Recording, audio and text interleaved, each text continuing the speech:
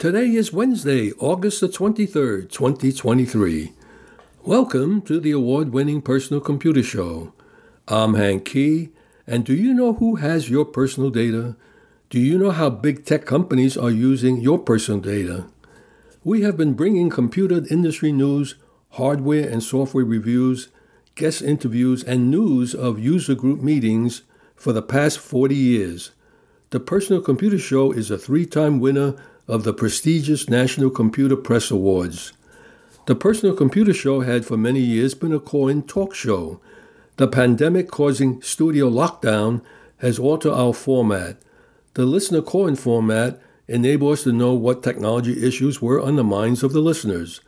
Our only advocacies are consumerism and the First Amendment. I welcome you, the listeners, to provide feedback as to what you want to hear.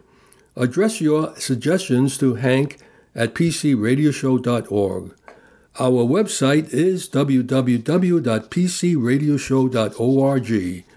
We are heard each Wednesday at 6 p.m. Eastern Time on the Progressive Radio Network, www.prn.live,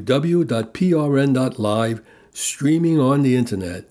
Podcasts of the program is available on www.prn.live on the Internet. You can leave us a message with your question or comment at hank@pcradioshow.org.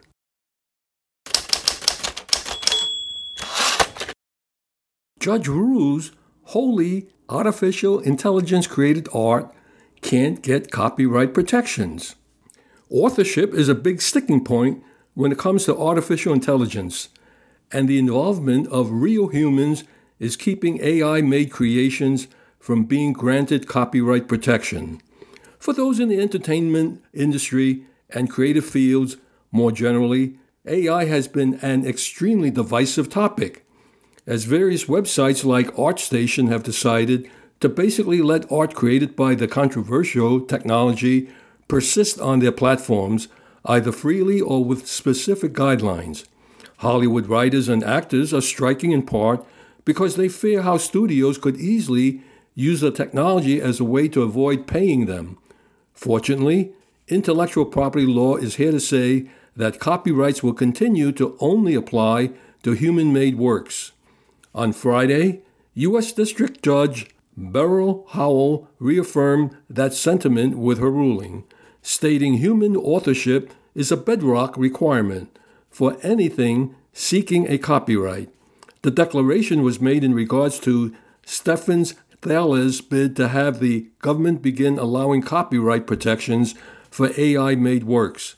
Thaler, who serves as chief engineer of the neural network firm Imagination Engines, have been trying to push for protecting AI creation since 2018.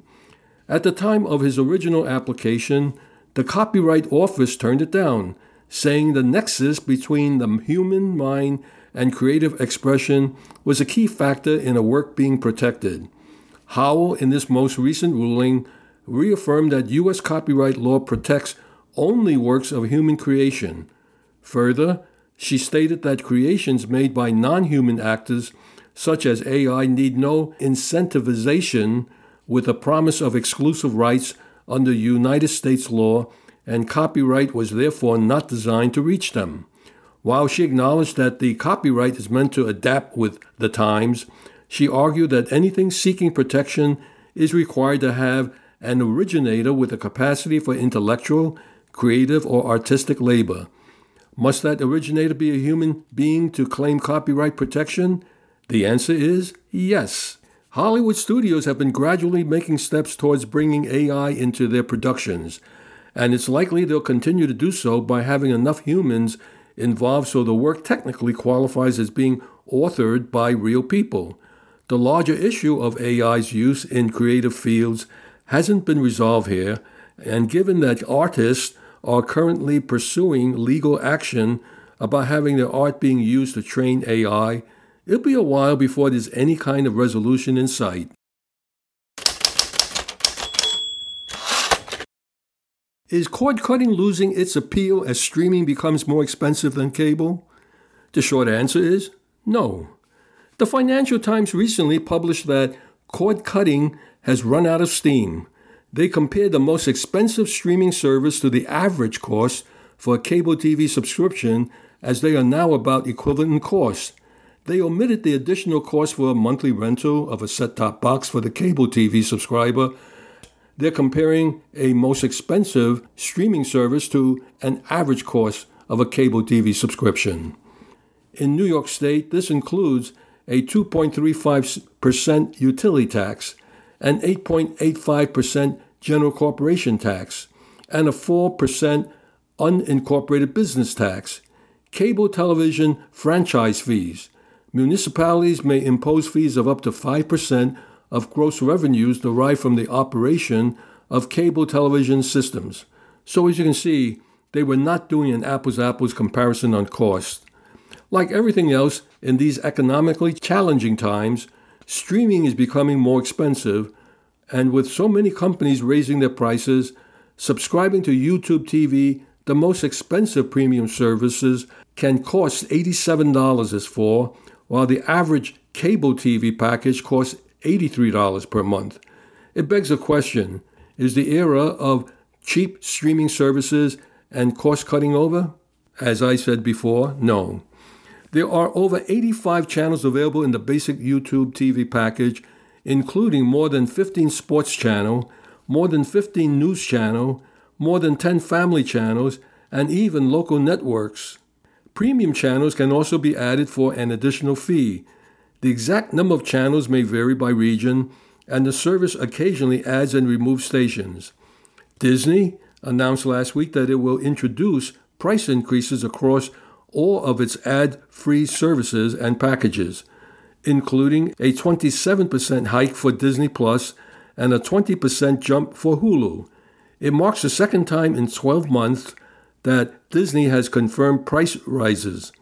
It also means that the service now costs double the $6.99 it started with back in 2019.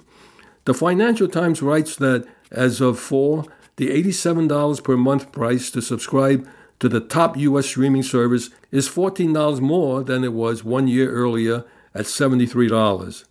However, it should be noted that there are free TV streaming channels. PlutoTV.com, over 250 free TV channels. Back in 2020, when the streaming industry was one of those areas being boosted by the pandemic, it was estimated that 31.2 million households would cut the cord by the end of the year, and that by the end of 2024, fewer than half of U.S. households will subscribe to a traditional pay TV service. This happened with just the first quarter of this year. One of the main factors prompting cord cutters was the high prices, especially when compared to the then much cheaper streaming options. Another reason people used to cut the cord in favor of streaming was commercials. But companies such as Netflix and Disney now offer ad-supported tiers for lower prices. Disney's version has 3.3 million subscribers, and about 40% of its new subscribers opt for this plan. Password sharing, once a big benefit of streaming, is also being killed off. Netflix already charges those who share their login credentials extra, while Disney said it would be doing the same, likely starting next year. One thing that streaming still has over traditional TV is that customers can pick and choose which services they prefer and easily pause their subscriptions. Many people cancel and then resubscribe when their favorite TV series begins a new season. It will be interesting to see if customers start abandoning streaming services as prices continue to rise. Disney CEO Bob Iger claimed the number of people who canceled their subscriptions last time prices went up was insignificant. But Disney could lose a lot more people once its plans become more expensive on October the 12th. Let's just say the headline news by the Financial Times using incongruent data is misleading journalism. As people are cord cutting to cut down on their TV subscription expense, Charter has announced that they will be increasing broadcast TV fee. Why does it need a broadcast TV fee? Some subscribers The Charter Spectrum TV Internet services this month are seeing various price increases in their bills, from a $5 a month bump for certain Internet plans to a $5 a month hike for bundle phone service to yet another $1 increase in the broadcast TV fee. The company just increased the broadcast TV fee by $1 a month last January. Why is Charter raising broadcast TV fee again? It's already more than $20 a month. And what exactly is a broadcast TV fee, and why do cable operators include it with their service? While cable ops feel it's necessary, how they could better communicate its needs to its customers. The evolution of cable TV and programming costs.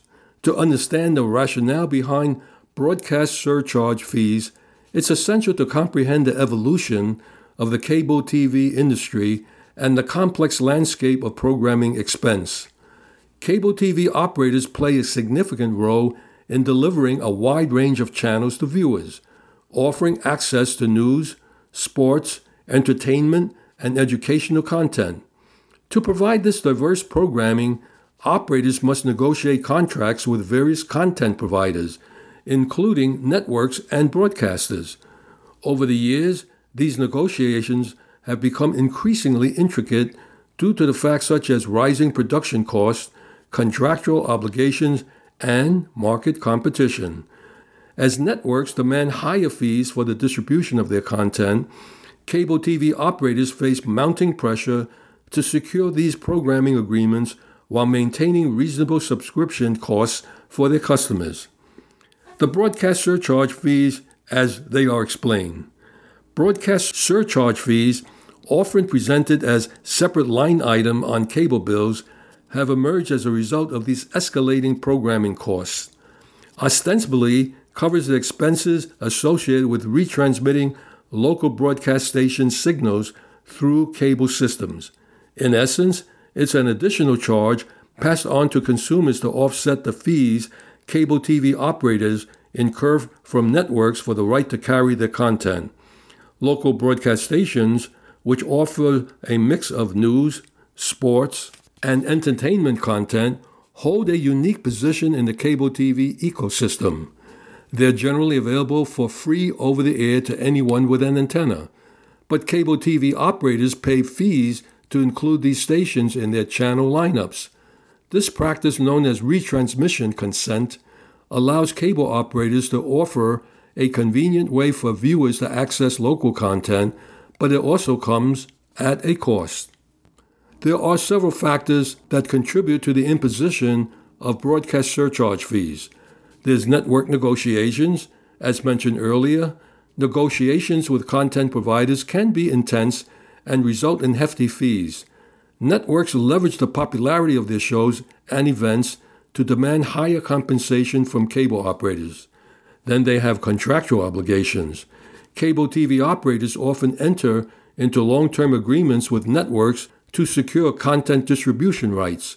If the network raises its fees during the contract term, the operators may have limited options other than to accept the increase or drop the channel from their lineup. And then there's infrastructure expense. Maintaining the infrastructure required to retransmit broadcast signals involves equipment maintenance, upgrades, and operational costs. Broadcast surcharge fees may help cover some of these expenses. Then you also have regional variability. The fees networks charge can vary by region due to factors like market size, viewership demographics, and local economic conditions.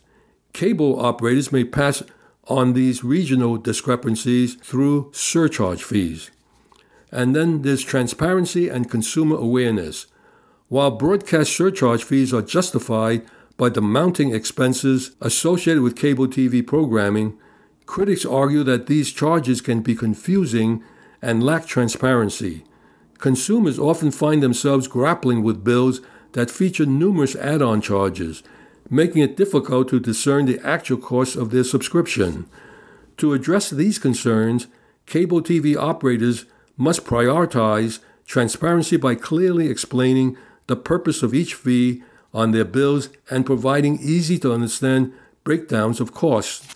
This would empower consumers to make informed decisions about their entertainment choices and encourage cable operators to engage in fair pricing practices. Cost of streaming services is open-ended. With streaming services across the board raising their prices, you need to review what you want out of these subscriptions and what you're actually getting for your money. Everyone's long-standing concerns about streaming space being a bubble on the verge of popping have proven to be more than warranted over the past few months as two of Hollywood's ongoing labor strikes have raged on. But with the most recent round of services like Disney Plus, Hulu, Peacock, and Paramount Plus raising their prices, during Hollywood's ongoing double labor strike, no less to meet the demand of shareholders for never-ending profits, the time has come for all of us to seriously rethink our relationships with the platforms that have become the new cable. Streamers all offer various services at different expense tiers. The fact is that the entertainment companies behind them want more people spending more money to access their libraries is undeniable and something worth thinking about more deeply, especially as part of conversations about how traditional cable stacks up against the competition. The big streaming services are now charging their subscribers more than ever because it's increasingly difficult to draw in new customers and because the mere perception of growth is no longer enough to keep their shareholders happy. Even though the streamers love being seen and celebrated as pop cultural tastemakers, Netflix, like its competition, is a company in the business of making money that owes much of its success to the way consumers have bought into the idea of it being absolutely necessary to keep up with every single new film or show that hits the internet.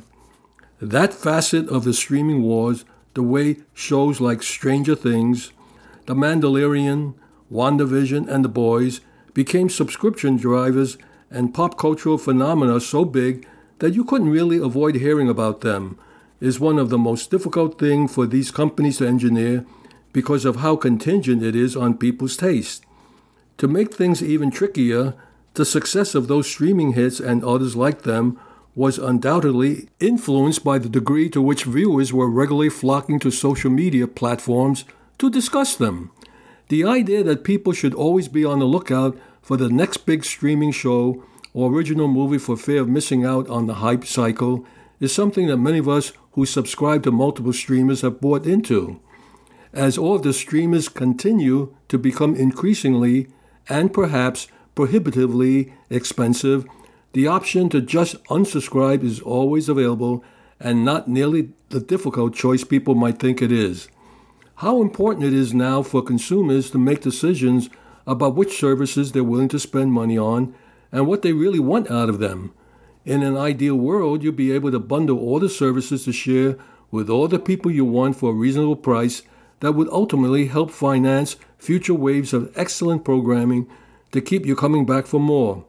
But we live here in the real world, where the prices will continue to rise until shareholder morale improves or until the streamers start to seeing the endless hikes actively drive more subscribers away at an uncontrollable clip. YouTube TV is reported the only live TV provider to add subscribers in the second quarter of this year, cable TV or streaming. Cord cutting is growing faster than ever as the number of Americans paying for cable TV has dropped to its lowest level since the early 1990s. Now the second quarter of 2023 has not been nice to live TV companies as the Lichtman Research Group reports that over 1.7 million Americans canceled live TV in just 3 months.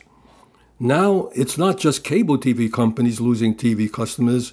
Live TV streaming services like Hulu, Fubo, and Sling TV have all reported losing subscribers. This comes as increasingly cord cutters are switching to on-demand only services and are happily not watching shows live.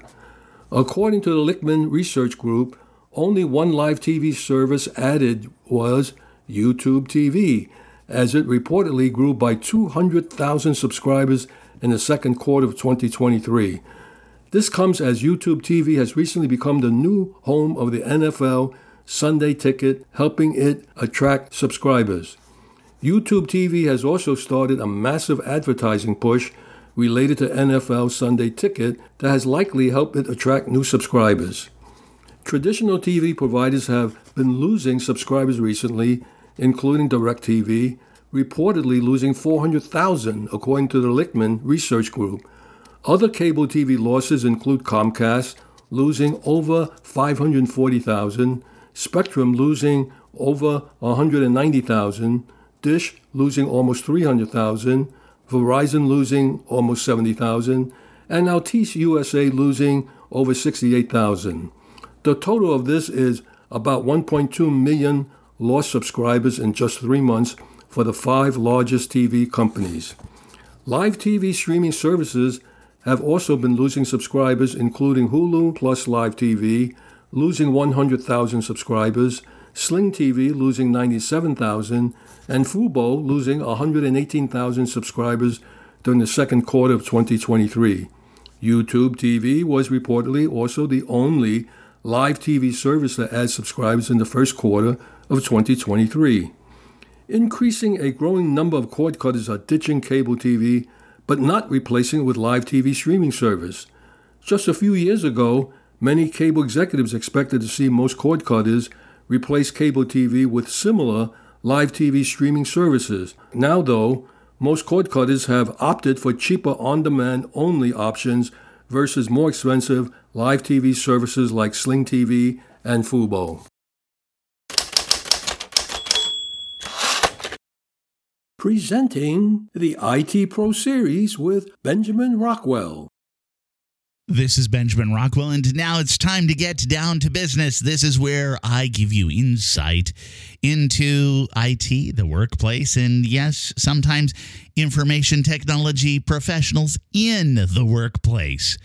Last week, I covered the downsides to working in IT. This week, as promised, I'm covering the upsides, and sometimes there's a lot to this. I didn't want to leave you feeling like I'm this depressed individual that's just looking to get out of IT, because I'm not. I'm going to weave a tapestry in front of you that might also lure you in. So I want you to step into the digital realm. I want you to think about where code and algorithms dance like digital ballerinas and innovation reigns supreme. Welcome to the captivating world of information technology, where possibilities are actually endless and rewards are vast. Maybe not always as much as you might expect, but they are huge. If you are considering a career in IT, or you're already part of this dynamic industry, I do want you to think about all of that benefit that's sitting before you. So, first up, you get to unleash your inner Sherlock Holmes. Every day brings a thrilling mystery waiting to be unraveled. As an IT professional, you get to hone and sharpen those detective skills. You're delving into complex problems. You're frequently emerging triumphant with solutions that you did not picture ahead of time. Now, there are portions of IT jobs which may not bring as much of this, but I've found over the course of my career, I have at times been the Sherlock Holmes of that digital realm, where I was restoring order to the chaos. It's a problem-solving extravaganza that will leave you just feeling like you're smart, you're powerful, you're just like the detective on Law and Order, Blue Bloods, or whatever it is you're watching on television. You will be, as an IT professional, also navigating an ever-changing technological landscape. Think of Lewis and Clark. Just think about roving around and just discovering so much. The world of IT moves at the speed of light. Technology evolves faster than the latest smartphones hit the market. And as an IT professional, you're at the forefront of an exhilarating race. Embrace the adrenaline. Embrace that rush as you learn and adapt to the latest of trends and tools and programming languages. It can be a fun, exhilarating, thrilling roller coaster ride. Hopefully not too scary, but it's like a walk in the wilderness along one of the trails blazed before you, or sometimes you're blazing your own trail. And then there's the power of innovation. And at times you feel like you're working next to Thomas Edison. IT work gives you a front row seat to witness the birth of groundbreaking inventions and disruptive innovations. You'll be part of a dynamic community that dreams big and turns those dreams into reality. 3D printing, 3D glasses. Well, maybe not so much the 3D glasses, but you get the idea.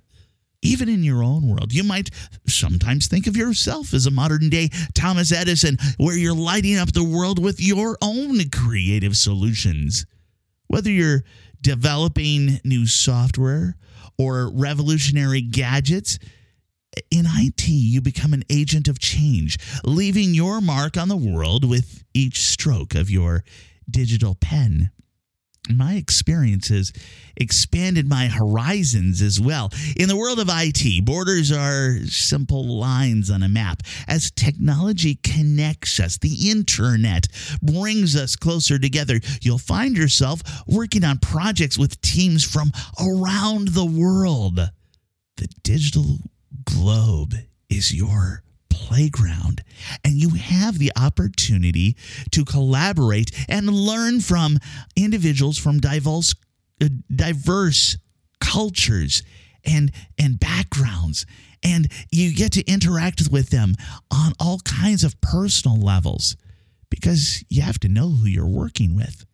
It becomes a melting pot of ideas where different perspectives merge to create extraordinary things. It's almost a little bit like an international diplomat. Now, I'd be remiss if I didn't mention the money aspect, but money isn't everything. Working in IT does open doors for some into lucrative opportunities. And as the digital world expands, the demand is going to continue to soar. Whoever you're working for, a tech giant, a startup with big dreams, or as a freelance, it doesn't matter. The possibilities for financial growth are better than most industries. Now, last week, I did cover the downsides, and some of them may leave you realizing that it's not as great a fit as what I just described here.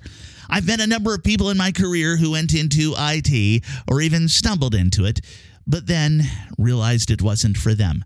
Before you take today's information as a selling point, as an impetus for your journey into IT, I want you to go back to last week's segment on this very topic.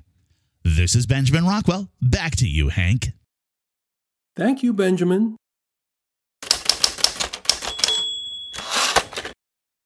SanDisk Western Digital data loss disaster.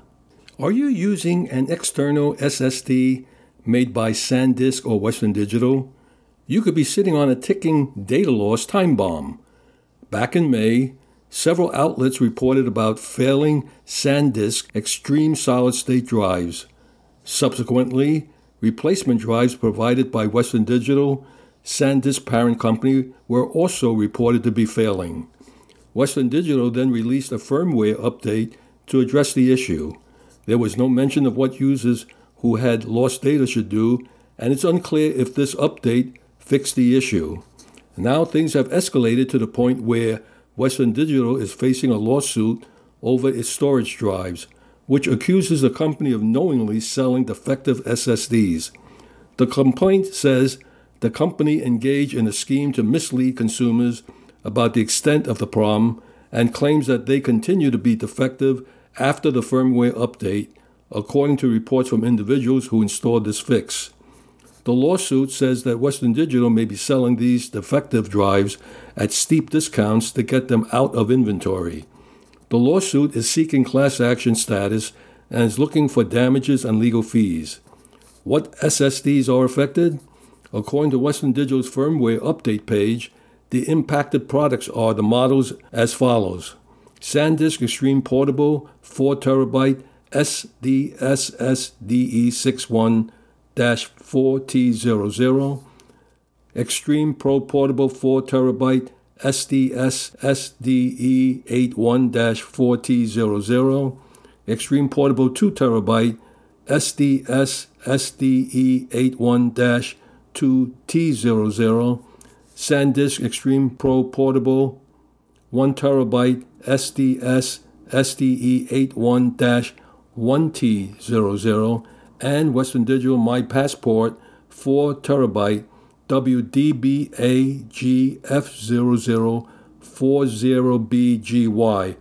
I'll have the webmaster list this on my website, pcradioshow.org, for the exact models and numbers.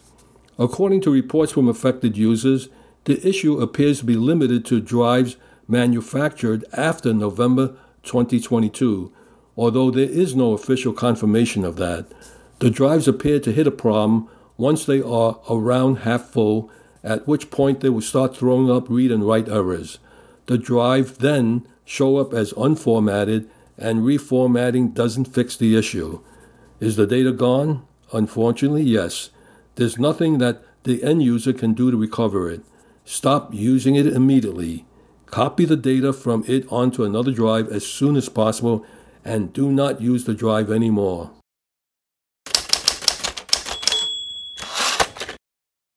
Ultra-wideband, that's UWB, could be coming to Chromebooks. Ultra-wideband have been found in Chromium Gerrit, an open-source, web-based code collaboration tool where developers can review modifications on source code. It appears that Google is currently testing the technology on Chromebooks. Ultra-wideband is a radio technology that can use very low energy level for short-range, high-bandwidth communications over a large portion of the radio spectrum. UWB has traditional applications in non-cooperative radar imaging.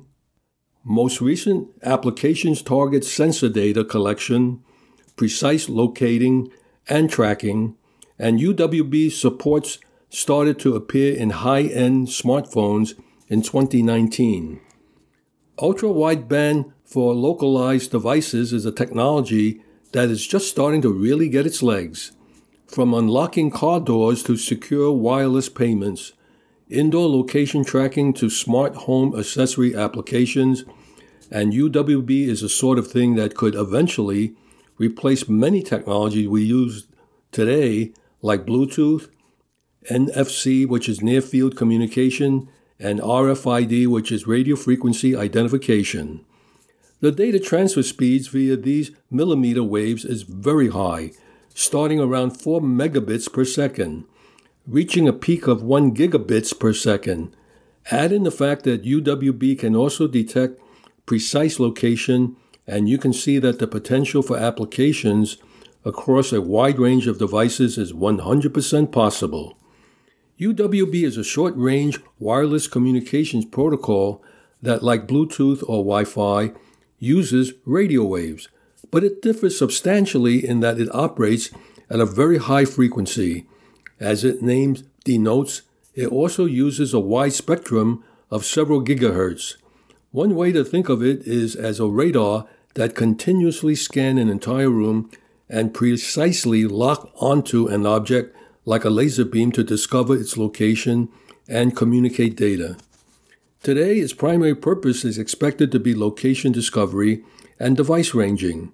While both Wi-Fi and Bluetooth have been modified to allow greater accuracy in locating other devices and connecting to them, UWB is natively more precise, uses less power, and, as production of UWB chips ramps up over time, holds the promise of a lower price point. Little more than a test at the moment, Google looks to be prepping UWB tech for Chromebooks. Where we are right now, it could be a while before the first device appears with UWB in tow. But it's super exciting to see it at least starting. The applications could be far more widespread with the possibilities for connections with peripherals like phones, watches, or even something like earbuds down the line. With this sort of technology, even things as complex as wireless extended displays could 100% be within the realm of reality. The less things to plug in, the better. And for now, however, it seems Google is testing out a few specific use cases. Chromebook to Chromebook, Chromebook to phone, and versions of those pairings with multiple pairs instead of a simple one-to-one communications. UWB could change the way we interact with our gadgets. Imagine the extended display functionality. With UWB, a shared device could be in the room with multiple users and be accessible to everyone at high speeds with no need for any cables. Or imagine the new Android app streaming feature that just launched on Chromebooks. With 1 gigabits per second speeds, you can mirror any app you want with crystal clear animation and zero lag. As it evolves, Chrome OS getting in on what could be a massive shift in the tech landscape over the next few years.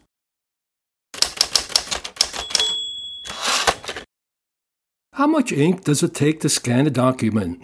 How much ink does an all-in-one printer need in order to fax a document or to scan one to your computer? The obvious answer is none. But if you own certain printers from companies like HP and Canon, you won't be able to use core features unless the device has ink, even if those features have nothing to do with ink. Unfortunately, all-in-one printers arbitrarily demanding ink to perform non-printing functions is not a new frustration, and that's despite some companies having printers that can scan without ink. Clearly, scanning or faxing without requiring an ink cartridge would improve users' experience, and they've illustrated that through class action lawsuits.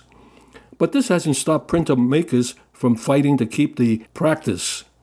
Since mid-2022, HP has been fighting a class action lawsuit alleging that certain all-in-one printer models won't scan or fax without ink, and that HP doesn't properly disclose this to shoppers. They should before the shopper buys it. On January the 13th of this year, the complaint was dismissed, but allowed to be amended. A Northern District of California judge dismissed HP's motion to dismiss the amendment complaint. HP Envy 6455E and HP DeskJet 2655 purchasers Gary Freund and Wayne McMath filed a complaint which states that HP printers are designed to enter an error state when low or out of ink, preventing usage until the installment of a new ink cartridge. The plaintiffs also say that HP marketing and advertising doesn't clearly disclose this. The complaint also notes that an HP support agent had said that HP printers are designed in such a way that with the empty cartridge or without cartridge, the printer will not function. HP's all-in-one printers do not work as advertised. Ink is not a necessary component to scan or to fax a document.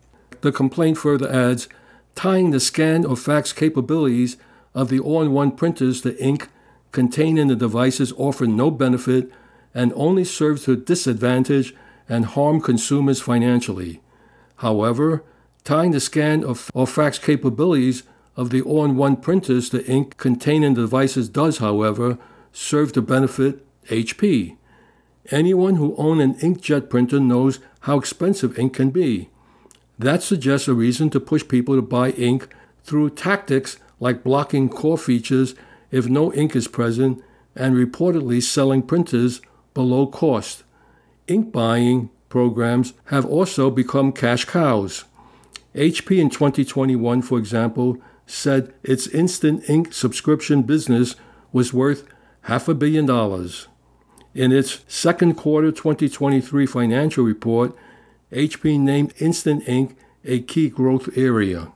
The complaint against HP says, indeed, HP designed its all-in-one printer products so they will not work without ink. Yet HP does not disclose this fact to consumers. Even were it technically possible to scan a document without all ink cartridges present, HP does not disclose any workaround to consumers in any of the product packaging nor in any of HP's advertising and marketing materials regarding its multifunction devices. The complaint seeks monetary damages as well as the end of HP's misleading advertising and marketing campaign, and for HP to engage in a corrective campaign to inform consumers of the misleading advertising. Of course, HP declined to comment on this at all. Canon's doing it too. HP isn't the only company demanding ink for scans and faxes. It's not even the only one that has faced litigation over it. Canon, back in March, settled a class action lawsuit stating that Canon all-in-one printers can't scan or fax with low or empty ink cartridges, and its advertising claims are false, misleading, and reasonably likely to deceive the public. The settlement terms weren't disclosed, and Canon did not respond to any request for comment. Similarly to the HP situation, the representatives on Canon's support forum allegedly confirmed that certain all-in-one printer models require all ink tanks installed, and they must all contain ink in order to use the functions of the printer, and that there's no workaround for this. However, the posts that are linked to in the complaint as of November the 22nd, 2022, have a comment from a moderator saying it's possible to scan with an empty ink tank or cartridge. The support page provides instructions for disabling the function that detects ink levels. Canon did not explain why its printers ever required ink to scan in the first place, but the company has at least agreed to instruct users on disabling the ink requirement, which is better than where HP is currently. Semantics prioritized over customers. As of this writing, HP doesn't seem to be working toward enabling its printers to scan and fax without ink. When trying to get the complaint dismissed, HP claimed that support agents who said printers are designed to not scan without ink don't represent HP and were not referring to printer models owned by the complaint's plaintiffs. The printer industry has long had an issue with customer trust. HP, for instance, has bricked third-party ink and issued other problematic printer firmware updates, along with the company's controversial HP Plus program and region-locked printers.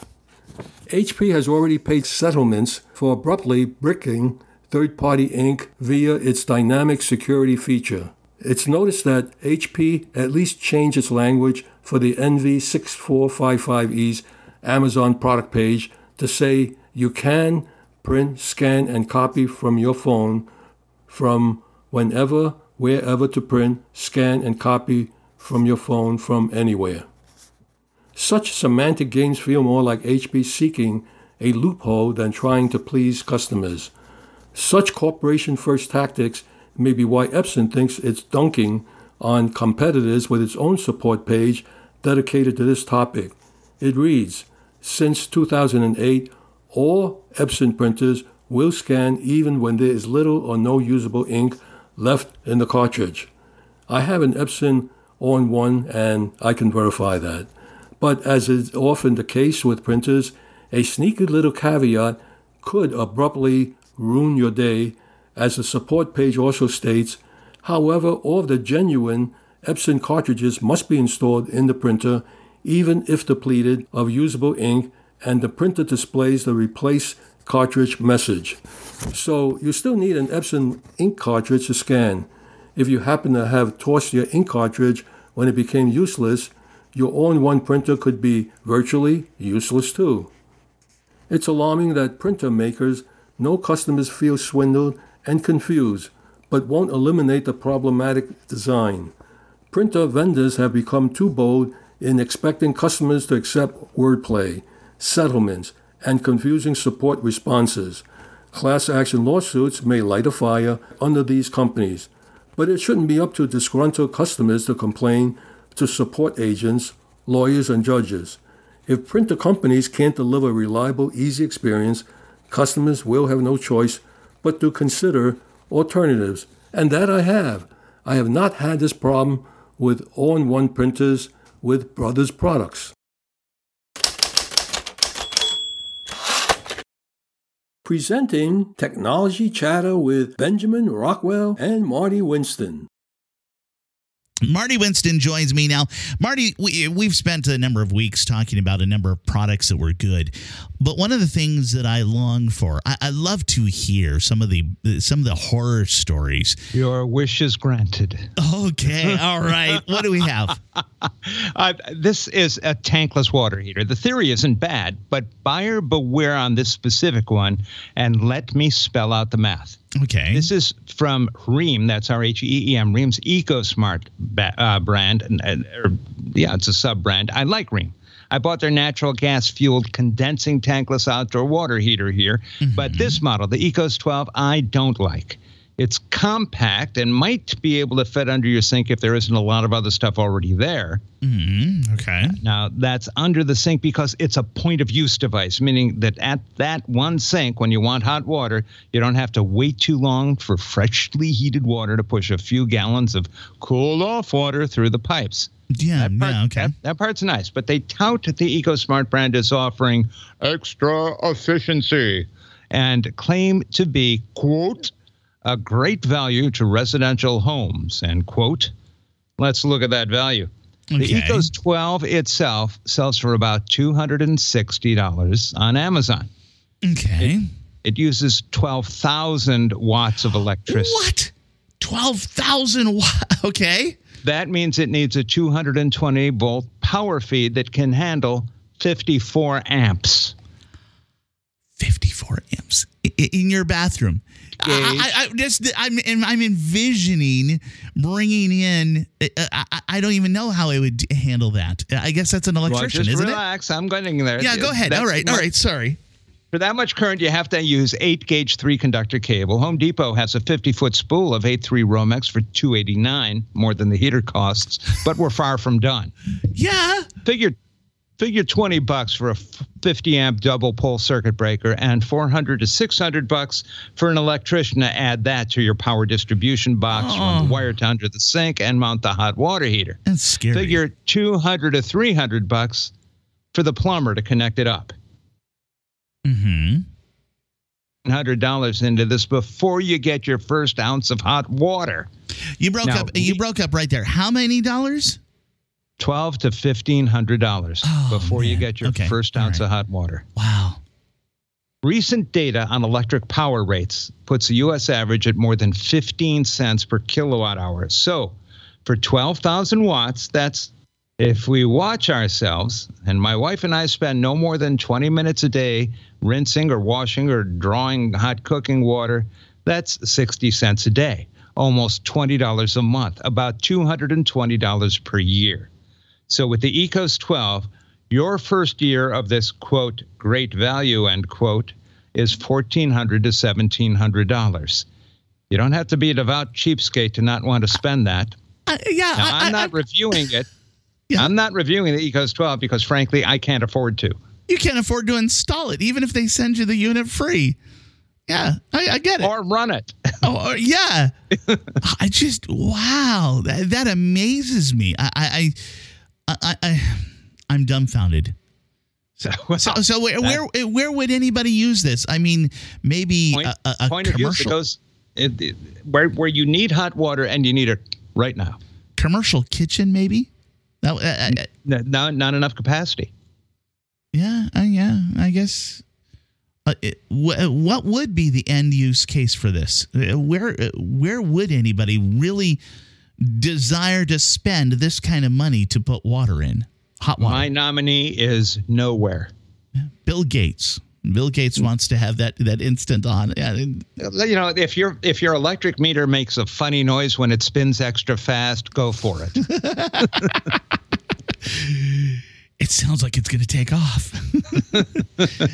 Oh, man. What else do you have for us this week? I've got the Baseus, now it's spelled like base us, but that's the way they pronounce it. The Baseus, that runs with Baseus, CO2 universal car mount for handsets. But that's the first correction we must make. It's good for iPhone models and variations from X through 14. But even with its attachable metal ring, it's about as likely to hold my Google Pixel 6 Pro as I am to beat Thor in a cage match. Oh, that's not got good. A broad metal strap, a big adhesive-mounted hook and loop strip, dare I say Velcro, on one end and a magnetic disc on the other. The strap itself, they call it memory metal, well, it's aluminum, holds the bend you shape it to. So with that strap Velcro attached somewhere on your car's dash or console, you bend the strap to position the handset to where you want it, and its magnet disc, well, theoretically, not for my phone, holds your phone. The Baseus CO2 handset car mount, about $30 online. You've had some struggles with some of these car mounts. You keep running across some of the worst ones. I just am lucky that way, but I've just requested some, probably around Christmas time coverage, that I think are going to do better. Okay, all right. Yeah, so I don't mount my phone. Well, okay. So I said it. I said it.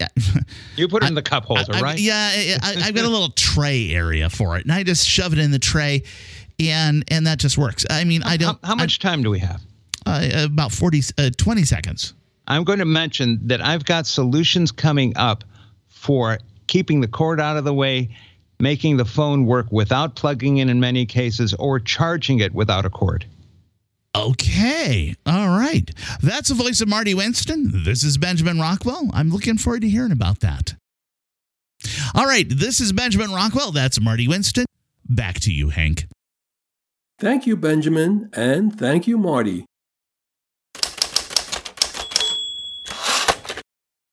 Public service announcements. Computer Club meetings in the New York, New Jersey, Connecticut, Tri-State region. Log on to the club website for more information on remote meeting ID. The Brookdale Computer Users Group meets Thursday, August the 24th. Meeting time is 7 p.m. Online virtual meeting via Zoom, and their website is bcug.com. Tech Ed Connect meets Thursday, September the 7th. Meeting time is 7 p.m. Online virtual meeting via Zoom, and their website is wpcug.org. The Long Island Macintosh Users Group meets Friday, September the 8th. Meeting time is 7 p.m. Online virtual meeting via Zoom, and their website is limac.org. The Kings Bite Computer Club meets Tuesday, September the 12th. Meeting time is 7 p.m., and they meet at the Park Plaza Restaurant, located at 220 Cadman Plaza West in Brooklyn. For more information, the phone number is 347-278-7320. The New York Amateur Computer Club meets Thursday, September the 14th. Meeting time is 7 p.m., online virtual meeting via Zoom, and the website is nyacc.org.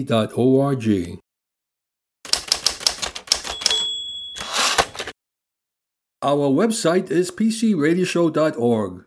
We are heard each Wednesday at 6 p.m. Eastern Time on PRN live streaming on the Internet. Podcasts of the program is available on prn.live on the Internet. If you have any questions for us, just send us an email addressed to hank@pcradioshow.org. In the meantime, stay in touch and remember to do regular backups. I'm Hank Key, and on behalf of Michael Horowitz, Benjamin Rockwell, and Marty Winston, we thank you for listening. Stay safe and healthy till we meet again, same time, same station next week.